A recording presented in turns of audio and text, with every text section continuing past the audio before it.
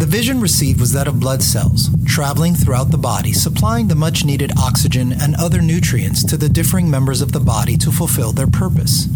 Once the blood cells are spent, they must return back to the heart to be refilled before being sent out again and fulfill their purpose.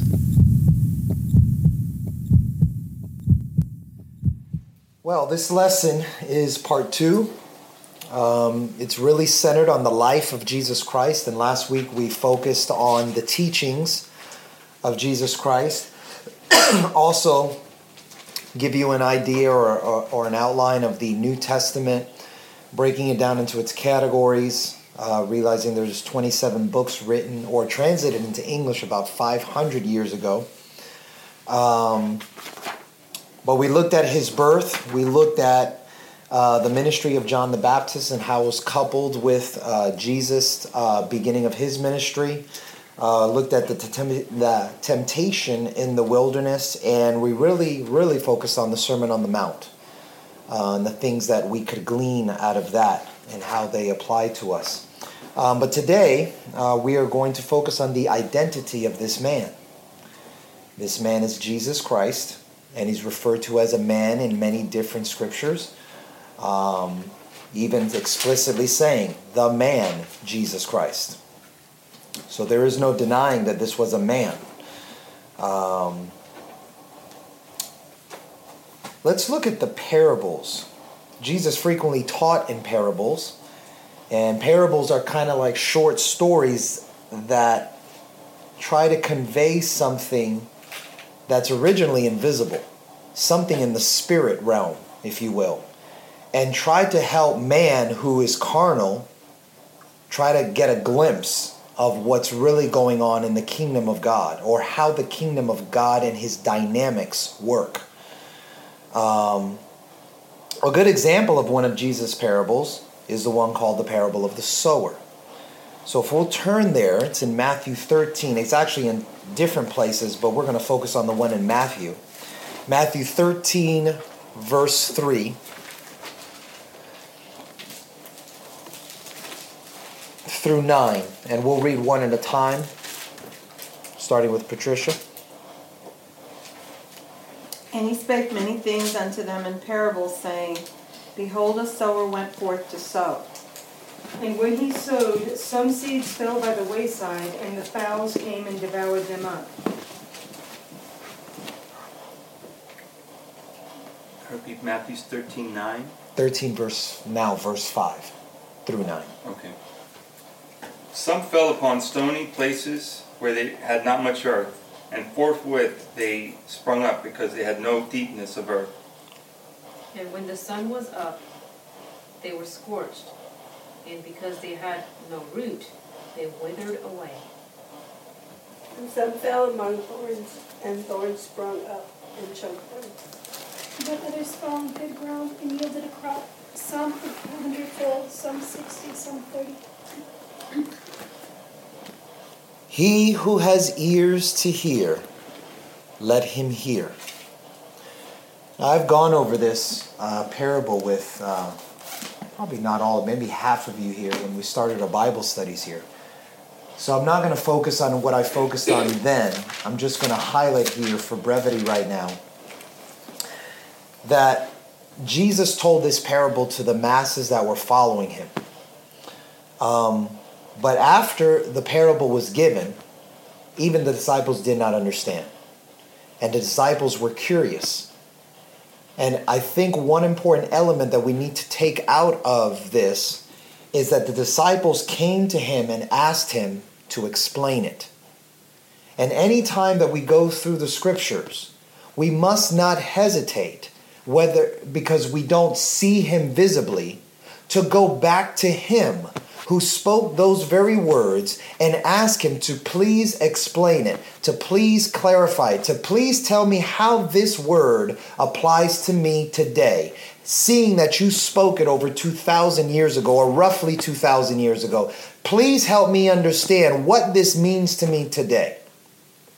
Now, Jesus is always willing to give divine understanding to those who have submitted themselves to him. Because remember, he gave the revelation to his disciples.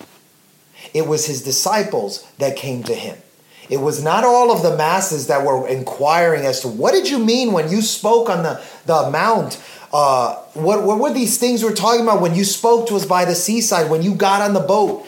No, it was his disciples that always came back to him to have the understanding, to have the explanation. And the explanation to this particular verse begins in verse 18. So we're going to turn there and continue reading one verse at a time. Matthew 13, verse 18 through 23. Hear ye the parable of the sower. When anyone heareth the word of the kingdom, and understandeth it not, then cometh the wicked one, and catcheth away that which was sown in his heart. This is he which receives seed by the wayside. But he that received the seed into stony places, the same is he that heareth the word, and anon with joy receiveth it. Yet has he not root in himself, but dureth for a while, or when tribulation or persecution arises because of the word, by and by he is offended. He also that received seed among the thorns is he that heareth the word, and the care of this world, and the deceitful riches choke the word, and he becometh unfruitful. But he who receives the word on the good ground is he who hears the word, understands it, who indeed bears fruit and produces some 100-fold, some 60, and some 30. The key to understanding anything in this book that we read is seeking Jesus for the correct and complete explanation. And we must not hesitate to do that. That's the only thing right now I want to highlight. Do not hesitate. Do not be fearful of reading this book and reading these words which seem to the carnal man like just some black and white and sometimes red words on a white page. Talk to him. Pray before you get into the word. Pray after you get into word. Ask out loud, Jesus, what? I don't understand. What did that mean? And sometimes you need to have understanding or perspective through historical context, which is one of the things that we have tried to teach through our ministry, through our fellowship, is that sometimes you need to understand the history of what was going around at the time so that you can have a perspective that is valid and true, because he spoke these words, even though they're spirit, even though they're life, even though they cross generations and apply to us today, he specifically spoke it to them in their day. And sometimes you have to understand what was going on in their day to understand what was he meaning when he spoke it to them. And once you have that understanding, then Jesus can expound to it and then give you understanding of how it applies to you today. So that's the only thing I want to highlight to you. When we get into the word and we run into situations where we don't understand, do not hesitate to ask the Lord right then and there, Jesus, I don't understand. Please explain this to me. Now, during his ministry, Jesus did many miracles. A miracle can be defined as a mighty act that defies the normal laws of what we call nature, or the normal laws of science, as we call it today. And often miracles were designed to teach us a lesson. Let's look at one example. If everybody goes to Matthew 14, verse 22, or at least we'll start in verse 22 and go through 23. And I guess I'm next, right? Immediately, Jesus made his disciples get into the boat and go before him to the other side, while he sent the multitudes away. Matthew 14, verse 22, now 23. And when he had sent the multitudes away, he went up into a mountain apart to pray. And when the evening was come, he was there alone. But the ship was now in the midst of the sea, tossed with waves, for the wind was contrary. And in the fourth watch of the night, Jesus went unto them, walking on the sea. And when the disciples saw him walking on the sea, they were troubled, saying, It is a spirit. And they cried out for fear. But straightway Jesus spoke unto them, saying, Be of good cheer, it is I, be not afraid.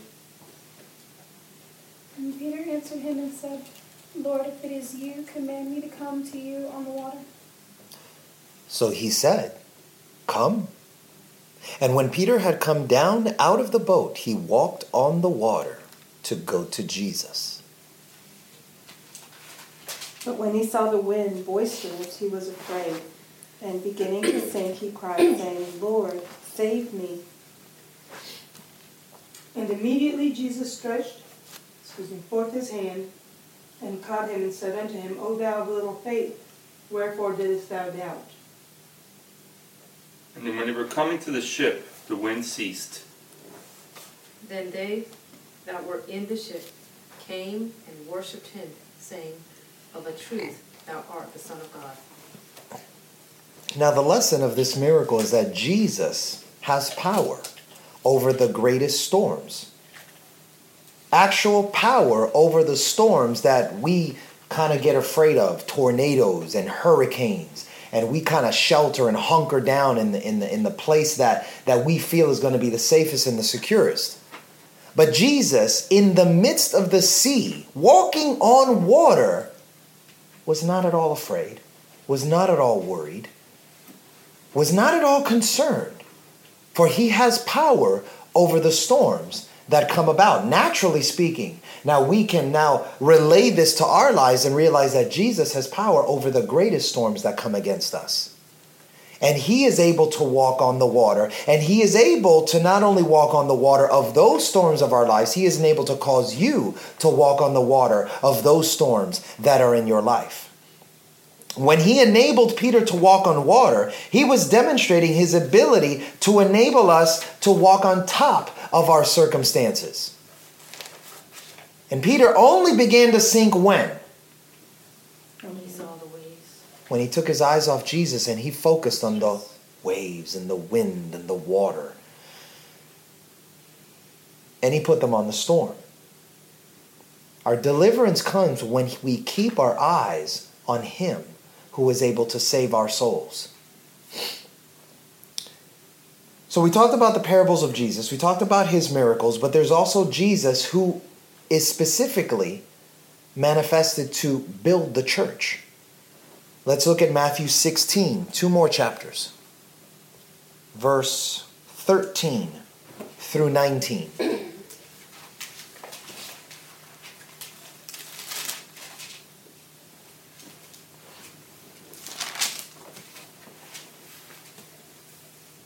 When Jesus came into the coast of Caesarea, yep. Philippi, he asked his disciples, saying, Whom do men say that I, the Son of Man, am? Simon Peter answered and said, You are the Christ, the Son of the living God. Skip 14, verse 14. Oh, I'm sorry. So they said, Some say John the Baptist, some Elijah, and others Jeremiah, or one of the prophets. And he said to them, But who do you say that I am? Keep going. And Simon Peter answered and said, Thou art Christ, the Son of the living God. And Jesus answered and said unto him, Blessed art thou, Simon Bar-Jonah, for flesh and blood hath not revealed it unto thee, but my Father which is in heaven. And I say also unto thee, that thou art Peter, and upon this rock I will build my church, and the gates of hell shall not prevail against it. And I will give unto thee the keys of the kingdom of heaven. And whatsoever thou shalt bind on earth shall be bound in heaven, and whatsoever thou shalt loose on earth shall be loosed in heaven. Now we know from previous studies that the church is not a physical building of brick and wood with a roof and all of that. There's actually an Old Testament name that God used for his eternal dwelling places. Anybody remember that name? Zion. Zion. Thank you. Yes, or S, depending on whether you got it in the Greek or the Hebrew. But yes, Zion is his eternal dwelling place. And he just said to Peter, on this rock I will build my church. Jesus is building a church. On what rock? The rock of the revelation that he is the Son of God. Because Peter said, you are Christ, the Son of the living God. And Jesus responds, you were revealed this revelation by my Father who is in heaven. And on this rock, I will build my church. On this revelation, I will build my church. That I am the Messiah. That I am the Son of the living God. Now, Jesus is the one who's building his church. And notice that he gives the keys, the llaves, to unlock the door to the kingdom of heaven to Peter. He gave him the keys. Let's read verse 20. May I please, if it's not interrupting? Yes, sure. Okay, so Catholicism right there determines that Peter has been given the church. It's his church. He's founding it. On this rock I will build it. In your knowledge of the Greek and all that kind of stuff, when it says... Which is not that much. I just want to put that on record. Okay, don't belittle my compliment, please. And upon this rock, does it do any better to distinguish, like you just said, and upon this rock is the revelation that he did not receive of himself. Right. It is not some greatness of Peter or something like that, which is how the Catholic Church takes it. Yeah. Is there any better distinction? I mean, does it... I mean, I've always told you guys, the most important thing to understanding the scriptures is that you have to understand it in context. We just read it together, and in context, he gave out this profound revelation that the Pharisees didn't understand, and there was a woman Samaritan that actually did, but that was that revelation that he had been given. And if you read the book of John, that is he is the Son of God. He is the Son of God. He is the Messiah. He is the one that was promised throughout all the Old Testament prophets. And it was when he gave that revelation that Jesus said to him, and it was the importance that Jesus put on it that makes it so paramount. My Father gave this revelation to you. Not any man, not flesh, not blood. Not any man gave this revelation to you. And then he says, continuing, on this rock, on the rock of this revelation, I'm going to build my church. And if you understand anything about the new covenant, it is upon this rock that he built his church. That he is the Son of God. And who is the Son of God? Behold, the Lamb of God that takes away the sins of the world. Behold, this is my beloved Son in whom I am well pleased. And what was the point of him coming? To die for our sins. So that we can have a new life, a second opportunity. Did you have a... Well, no, I just got excited because then I see the keys that Peter had is Peter was the first one that preached the gospel unto salvation when they received the Holy Ghost. And he unlocked the kingdom of heaven to everyone that listened, because those that heard and received and obeyed received the Holy Ghost. And there's the kingdom. I mean, I don't know, this was pretty cool to me. She's right. Peter was the one who stood up on the day of Pentecost after receiving the baptism of the Holy Ghost along with the 120, and he stood up and he preached. What was he preaching? Jesus. He was preaching Jesus. He was identifying Jesus for all the people. This person, this Messiah, this is whom God was with doing mighty miracles and all of these other things, whom you crucified. He was telling them all about Jesus. He was revealing Jesus to them upon this rock. Who was Jesus? The Messiah. He was the promised one. He was the one you were waiting for. And you killed him. And you crucified him. And you hung him on that cross. And so it's upon this rock that he's building his church. On the rock of the revelation of, what is the first few words of anybody know of Revelation 1:1? Anybody know the first few words? The revelation of Jesus Christ. It's all about him. Now, what was the Old Testament? We've talked about this before. The Old Testament kept looking forward to this what? The Messiah. It was all about him.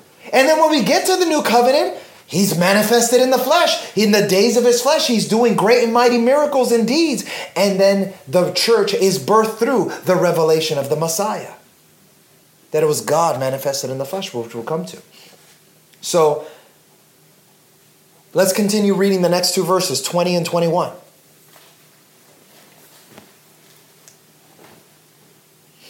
It's your turn. 20. Then charged he his disciples that they should tell no man that he was Jesus the Christ. From that time Jesus began to show his disciples that he must go to Jerusalem and suffer many things from the elders and chief priests and scribes and be killed and be raised the third day. Again, what is he telling the disciples not to mention to anyone? That he, Jesus, was the Christ, the Messiah. Okay? Now, in Ephesians 2:20, Jesus is referred to as the cornerstone. Jesus said, I will build my church upon this rock. And in Ephesians 2:20, if anybody can go there and just read it out loud to us, it says he is the cornerstone of what?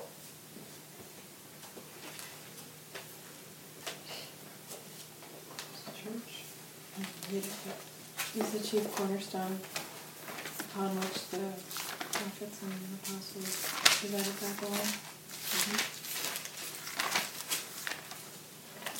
And are built upon the foundation of the apostles and prophets, Jesus Christ himself being the chief cornerstone.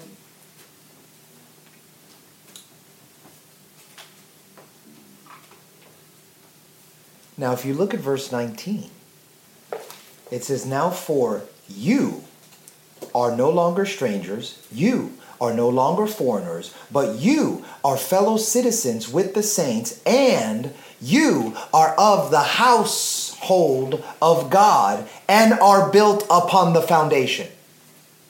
So I have to connect that so you don't think that, oh, he's talking about a building. And no, he was talking about the saints of God are built upon the foundation of which Jesus is the chief cornerstone. He's the main block of it all. And then the apostles and the prophets are a part of that cornerstone. We've talked about that before. So I just want to connect that to, upon this rock, I will build my church. The rock is the revelation of Jesus Christ. He is the Son of the living God. He is the Christ, the Messiah. And his death, his burial, and his resurrection laid down that cornerstone. Because if he had not died, buried, and rose again, what's the point of following after Jesus? He's just another man that said a bunch of nice things that died and stayed dead. But no, he rose again. He has power over life. He has power over death now. Death, hell, and the grave. So this was the beginning of all that the old covenant was referring to. Jesus and what he was going to do. Let's continue to read verse 22 through 27. What chapter? Same, Matthew 16, same chapter. Is it my turn? Okay. Then Peter took him aside and began to rebuke him, saying, far be it from you, Lord, this shall not happen to you. What was he talking about? Jesus had just said that Jesus was relaying to the disciples how he must go to Jerusalem, he must suffer many things from the elders and the chief priests and the scribes, and he must be killed and he must be raised on the third day. And here Peter is saying, no, that's never going to happen. Oh, no, God forbid. No, this will not happen to you. Next verse. But he turned and said unto Peter, get thee behind me, Satan. Thou art an offense unto me, for thou savorest not the things that be of God, but those that be of men. Then said Jesus unto his disciples, if any man will come after me, let him deny himself and take up his cross and follow me. For whosoever will save his life shall lose it, and whosoever will lose his life for my sake shall find it. For what is a man profited if he shall gain the whole world and lose his own soul? Or what shall a man give in exchange for his soul? For the Son of Man shall come in the glory of his Father with his angels, and then he shall reward every man according to his works. These verses that Jesus just spoke tells us that to become a part of God's eternal church, and church is not a building, the word is ecclesia, and it means the called out ones. To become a part of God's eternal called out ones, you must follow the same pathway that Jesus lays before you. This pathway is through self-denial and doing what is right in God's eyes. Doing what is pleasing to Him. So we come to the question, who exactly is Jesus Christ? Peter said he was Messiah. He was the Son of the living God, and he was not corrected. Jesus said, absolutely. And upon this rock I will build my church. So is Jesus Christ God, or is he the Son of God? And what exactly is the relationship between God the Father and his Son? And many are confused by these questions. Some consider that the whole issue is a mystery. We can never understand it. It's just a mystery. Can't be understood. But the truth is, God has not hidden himself in some incomprehensible mystery and in some incomprehensible way, but he has always revealed himself to everyone who really wants to understand him. He has revealed himself to everyone that has committed themselves to him, has surrendered themselves to him. He doesn't hide himself from his disciples. He doesn't do it. Because his disciples always come to him. His disciples always seek him and seek after him and seek after his revelation from him. They always do that. Disciples do that. So let's look at something interesting in Matthew 22, a couple chapters over. Verse 41 through 45.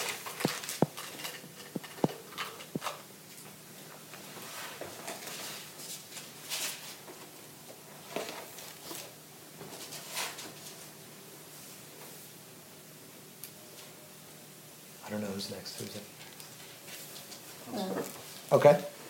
While the Pharisees were gathered together, Jesus asked them, saying, What think ye of Christ?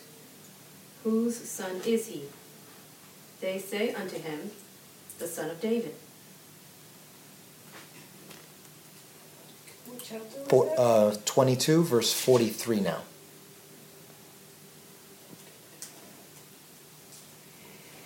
He saith unto them, How then does David in spirit call him Lord, saying, The Lord said to my Lord, sit at my right hand till I make your enemies your footstool. Amen. If David then calls him Lord, well, how is he his son? It's a riddle. Yes, there are mysteries in the scriptures. There is no doubt about that. There are things that are hard to be understood that even Peter said when Paul was writing his letter. He wrote things that are hard to be understood. They are called dark sayings. They are called mysteries. And yes, they're there. But they remain mysterious to those who think carnally, to those who do not get a revelation. A revelation just simply means like you were in darkness and God shines his light and then you're like, oh, I see it now. That's all it is. And God is willing to do that with those that are willing to seek him for it. So he comes to them and he says, well, who is Christ? Whose son is he?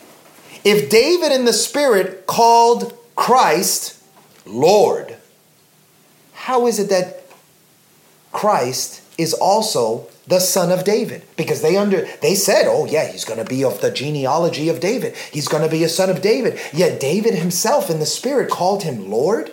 How is that? There's a riddle there. It needs to be understood. The Pharisees never understood it, but he gave them that riddle to confound the wisdom of the wise. You who know the scriptures front to back, you who copy the scriptures and don't make any mistakes, and if you do, you rip up the scroll and you start all over again. Explain this to me. Now Jesus was quoting from, anybody know? Psalms 110. Psalm 110.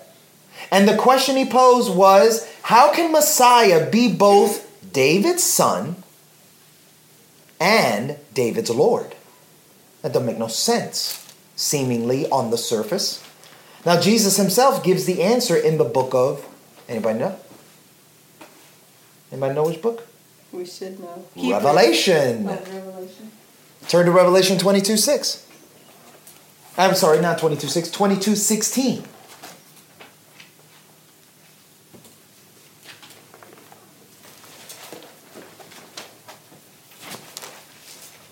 And there's no doubt on who's speaking because it starts with, I, Jesus, have sent mine angel to testify unto you these things in the churches. I am the root and the offspring of David. I am both David's son and David's Lord. He says it unequivocally. There's no doubt. And the bright and morning star. Now, somebody explain. What does he mean when he says, I am the root of David, but I am also the offspring of David? What does that mean? From whence he came and from whence he came out of. Whence. I don't even know what that word means. You need to speak to me in modern English. Whence. I don't know what that means. Does that mean when? Talk to me now. I just know how to talk it. I don't know how to describe it. Maybe the offspring, the genealogy, he comes down from the line of David, offspring, but the root, he's before.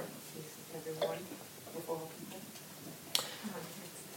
He's where David came from, and he came through the line of David. He's the beginning and the end. Beginning and the end. Yes. Beginning and the end of what? Because the root is the beginning. The root. Okay, so help us understand. What does a root mean? The root is the what anchors a plant, the beginning of a plant. It starts at the root. The beginning of a plant. It's a seed and the first thing it does, roots start growing out. That's the start of the tree. You don't even see the tree. But the first thing that happens is roots start growing out, branching out. That is the beginning of a tree. And then it springs forth. And that tree, let's say it's an apple tree. What is its offspring? The fruit. Oh my gosh, it's a fruit. So it's apples of fruit. And Jesus is saying, not only was I the root of the tree, but I'm also the apple of the tree. I'm both. He says it himself. Now you may not understand that, but you need to accept the fact that Jesus answered the question that the Pharisees couldn't answer. And he plainly says, I, Jesus, am the root and the offspring of David. I am. I am David's beginning. And all David was like a part of the tree, a part of the branch, I am also his offspring. I am his fruit. But don't neglect the fact that I am his root. Because then you start understanding the eternalness of Jesus. So, as the offspring of David, Jesus is the son. He's of the lineage. He came out of David, he came out of Solomon, he came all the way down to Joseph, and then if you follow Nathan's line, all the way down to Mary. And he was born in Bethlehem nearly 2,000 years ago. And since this son was conceived by the Spirit of the Almighty God, in the womb of a human woman, because you have to understand, Mary was a virgin. She should have never bared any child. That's not possible, but there's the miracle. And through the spoken word of God that was declared through the angel, Mary accepted it, not maybe understanding it, but just said, be it done unto me according to what you just said. Boom, it happened. Her faith mixed with God's word conceived in her a miracle that cannot be answered by science. And so he is both the Son of God, because it was by the Holy Spirit of God that this child Jesus was conceived, but also the Son of Man because it came through the womb of Mary. So both the terms refer to his humanity, Jesus the man. He was the Son of God and the Son of Man. And that's clearly laid out in all four Gospels. Yes, he was the Son of God, but he also said he was the Son of Man. And if you count the number of times he said he was the Son of Man, a whole lot more than he said he was the Son of God. He said it countless times, much more than he said he was the Son of God. Now, as the root of David, Jesus is the Almighty, God himself. Who if we looked at it in natural terms, who was the root of David? How did David begin? Follow his line backward. Who did it begin with? Goes all the way back to Adam. Thank you. But how did Adam begin? God created By God. God created Adam. So again, he was even before David. He was before Adam. He was the creator of Adam that brought forth David. But then at the same time, he brought himself forth through the womb of Mary as the Son of Man or as the Son of God. So David, like all men, was a descendant of Adam. But yet Jesus was Adam's root, his source of life. So the answer to the question, who is Jesus Christ, is he is both God and the Son of God. He is both the root and the offspring of David. Another way of saying that he is both God, but he was a man. He took upon himself the form of a man. Does anybody know where that's at? Philippians, yes, Philippians. You might want to write that down, Philippians 2. In the Greek, the word was kenosis. Guess we can go there.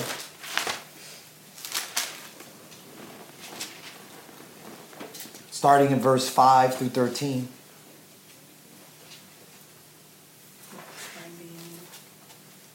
And then we can go into Hebrews. I'm going to just give you these scriptures because we're not going to read it all. But you can read Philippians 2, 5 through 13. You can also look up Hebrews 2. Did I say Hebrews 5 through 13?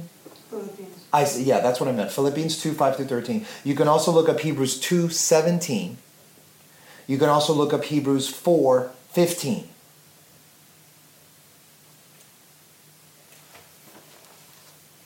The mystery is how God did it. How in the world did the omnipotent, almighty, omniscient, omnipresent God come as a mere man? That's the mystery. But nevertheless, it's true. Jesus Christ came or was in the form of God. And he thought it not robbery to be equal with God.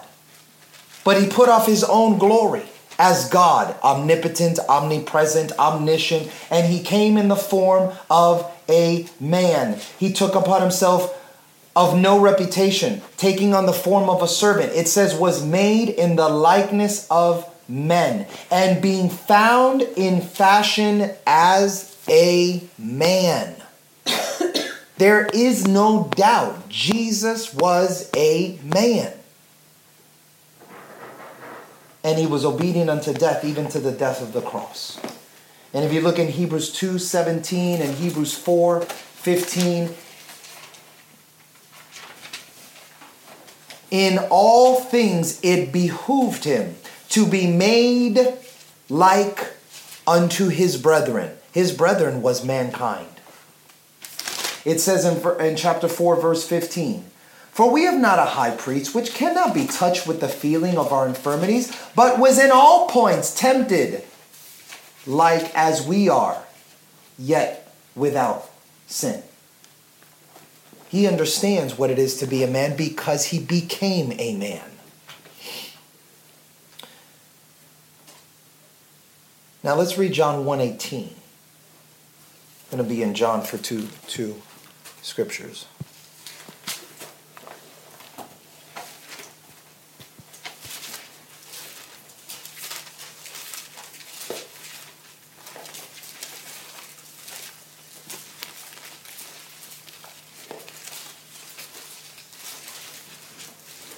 No one has seen God at any time. The only begotten Son, who is in the bosom of the Father, he has declared him. As God, the Spirit, he's invisible. The Spirit cannot be seen. As the Son, the one who was born, he brings the Spirit, the invisible, to visible form. He's now made visible in the flesh. And now this invisible God can be seen through Jesus. And Jesus said, if you have seen who? You have seen the Father. He made the invisible visible. Because it was he that came as a man. It wasn't sending some other relative. He came as a man. Look at what John chapter 14, verse 9 says. John 14, verse 9. Jesus said to him, have I been with you so long, and yet you have not known me, Philip?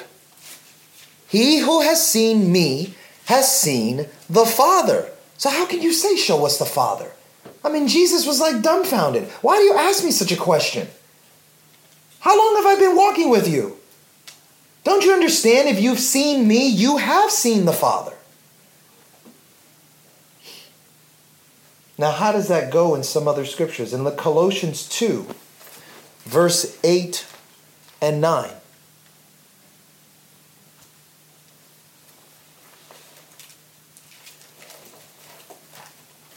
There's a warning given to Timothy. Beware, Timothy, lest anyone cheat you through philosophy and empty deceit, according to the tradition of men. There's a tradition of men out there that is a lie, and it is deceitful, and it is philosophy. And according to the basic principles of the world, it is not according to Christ. Then it says very clearly, for in him, meaning the man Jesus, dwells all the fullness of the Godhead in a body, bodily.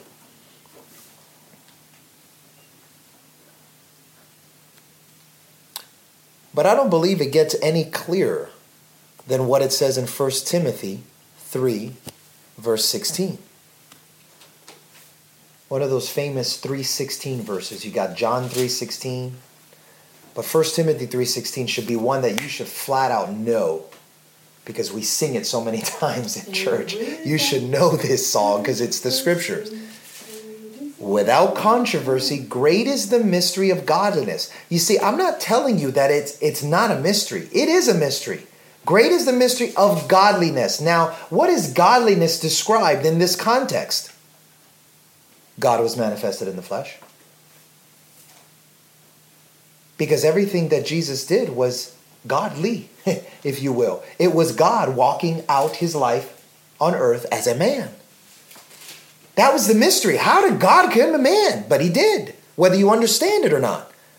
He was manifested in the flesh. God was revealed. That's another word for manifested. Revealed in the flesh. He was made visible in the flesh.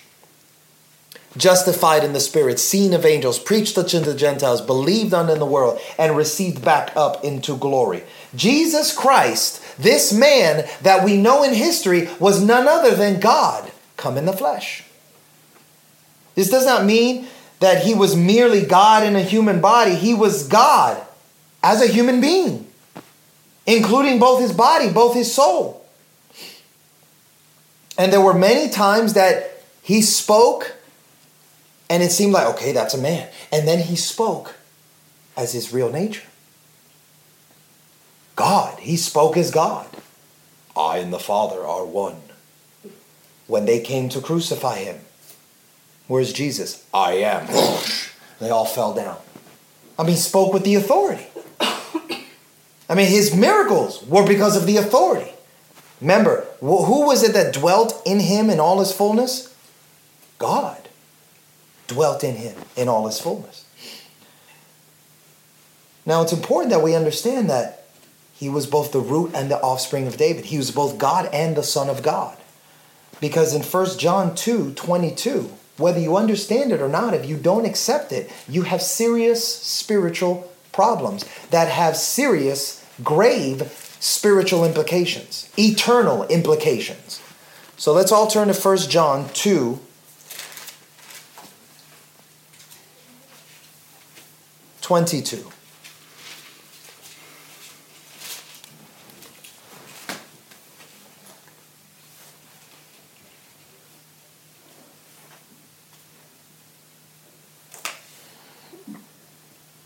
Who is a liar But he who denies that Jesus is the Christ. Remember the rock?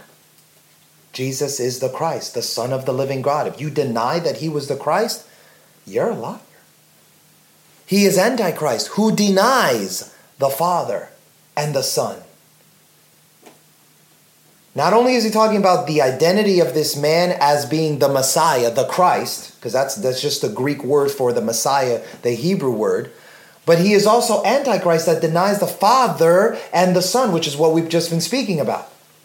Whoever denies the Son does not have the Father either. And he who acknowledges the Son has the Father also. But isn't that what Jesus said? You cannot come to the Father lest you come through me. He said to Philip, once you've seen me, you got the Father. You have both. Because he was trying to reveal to them that I and the Father are one. Wouldn't someone Trinitarian who has issues with oneness people use this verse to say that because we say he's one God, we're denying the Son? But are we denying the Son? Isn't that what I just said? That Jesus is both the root and the offspring. Jesus is both God and the Son of God. He's both. But there's a tradition of men out there that they're not willing to accept as being a tradition that is a lie. It is a deceitful lie. And through the tradition of men, you basically nullify the Word of God. What does the Word of God say? Yes. If I can share, from your statement, Patricia, most of the Trinitarians will say that we do acknowledge the Son too much, and that we deny the Father. That's the downfall there, as opposed to denying the Son. As far as like what we call like the Jesus only, is saying, well, you're only focusing on Jesus. Oh, okay. And so you're denying the Father, so you're unbiblical in that sense. But the verse here in 23 says, whosoever denieth the Son, the same hath not the Father, but he that acknowledgeth the Son hath the Father also. So that's a protection right there, that if you are seeking Jesus, you're honoring the Father. Excellent point. Excellent point for those that say you're focusing too much on the Son. Well, the Scriptures declare to us that if I acknowledge the Son, then I'm acknowledging the Father also. So what's your problem with me acknowledging Jesus? And you hear it in the songs from Trinitarians who acknowledge Jesus, and yet they hold to this Trinitarian idea of form. And see, when we talk about it, sometimes we talk about it as the Father and the Son are different people. And we talk back to them as if that was the case. And so the only thing I'm going to flash out to you as an idea, if you ever run into this problem, that, before I became a father, I was first a son. I was a son to my father. And when I had children, I became a father. And now I'm a father and a son. I don't have to be two different people to fulfill those two different offices, if you will, or those two different roles in my life. But on top of that, I'm a cousin. On top of that, I'm a brother. No, I'm not an uncle yet. I'm a husband. There you go. There was my other. I'm a husband too. I could be all these things. And I don't have to be different people to be that. Now, is my relationship with my children as a father, is it going to be slightly different? Slightly. It's going to be very different than my relationship with my wife as a husband. It's going to be altogether entirely different. I'm going to relate and talk and have a relationship with her differently than I would have with my children. Or the way that I relate as a teacher to my students at school is going to be very, very different than the way that I relate to my wife or to my own father. Because I relate to him as a son. But I'm all those things, and I don't have to be different people to do that.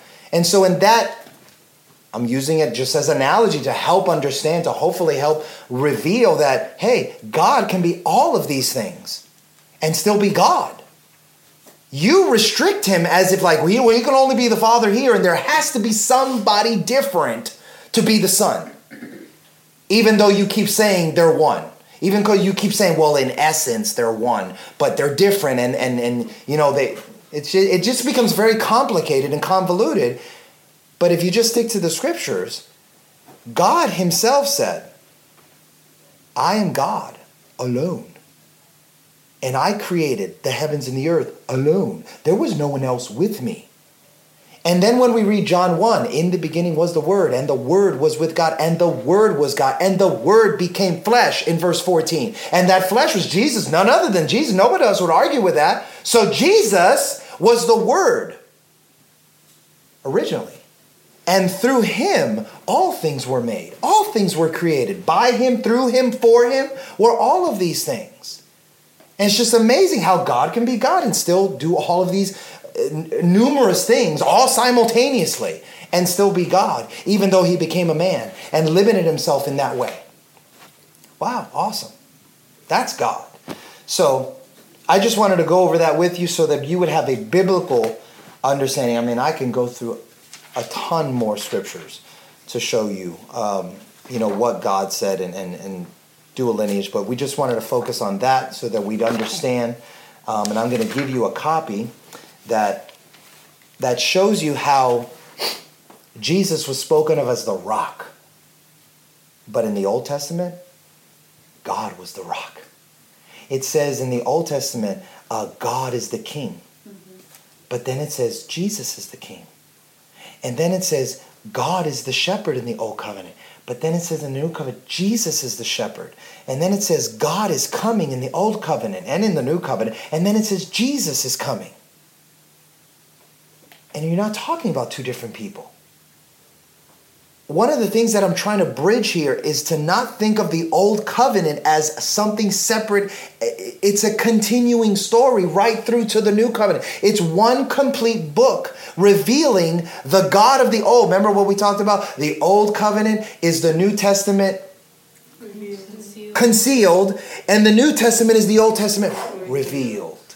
That's all it is, but it's the same story. Jesus is the same yesterday, today, forevermore. And so all of these things, Jesus was the first and the last, it says in the New Covenant. But it was saying God was the first and the last in the Old Covenant. And all you're doing is getting that God is revealing himself as Jesus. Jesus, the God that saves. God is salvation. It says God, the I am that I am. And Jesus said, well, I am. It said God is the creator. I mean, we got that clear. God created the heavens and the earth. And then we have Jesus is the creator. Many, many verses. And we realize that scripture that says that in him dwelt all the fullness of the Godhead bodily. It was the mighty God in Christ Jesus. Many scriptures. God, it says here in 2 Corinthians 5:19, you can write this down. God was in who?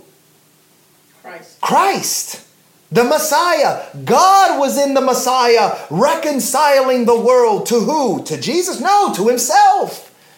So when Jesus said, when you've seen me, you've seen the Father, that's why. Because God was in Christ. It says, where does the fullness of the Godhead dwell? In Jesus Christ dwells all the fullness of the Godhead bodily. And then we have God was manifested in the flesh. So let me give you this. And this will include the review for this particular lesson. You can take one, pass it around. But I also have something I want you to work on. We talked about this early on. I think it was the first thing when we were introducing the Bible. We talked about that there's a lot of prophecies that have been fulfilled. And I want you to see 20 of them that were already fulfilled in Jesus Christ. So that you have at least a nice list, and you might want to, this is what I've done in my Bible, because I don't have the memory for this, but I write down in my Bible in the back, when you have your blank white pages, I make a list of all the prophecies that were fulfilled by Christ, that were prophesied in the Old Covenant. It's good for you to have on tap in case you ever need it, and you run into someone that just doubts the veracity of the scripture. You have it right here. This is something spoken of in the year 1500 BC, but look at what Jesus did and how he fulfilled it. Isn't that awesome? Oh, you don't think that's awesome? Well, let me show you another one. And let me show you another. And then you got a list of 20. But What I didn't do was I left a blank here. You have to figure out what Old Testament scripture goes with the New Testament scripture so that you can see that it was fulfilled. So if you take that and pass it around.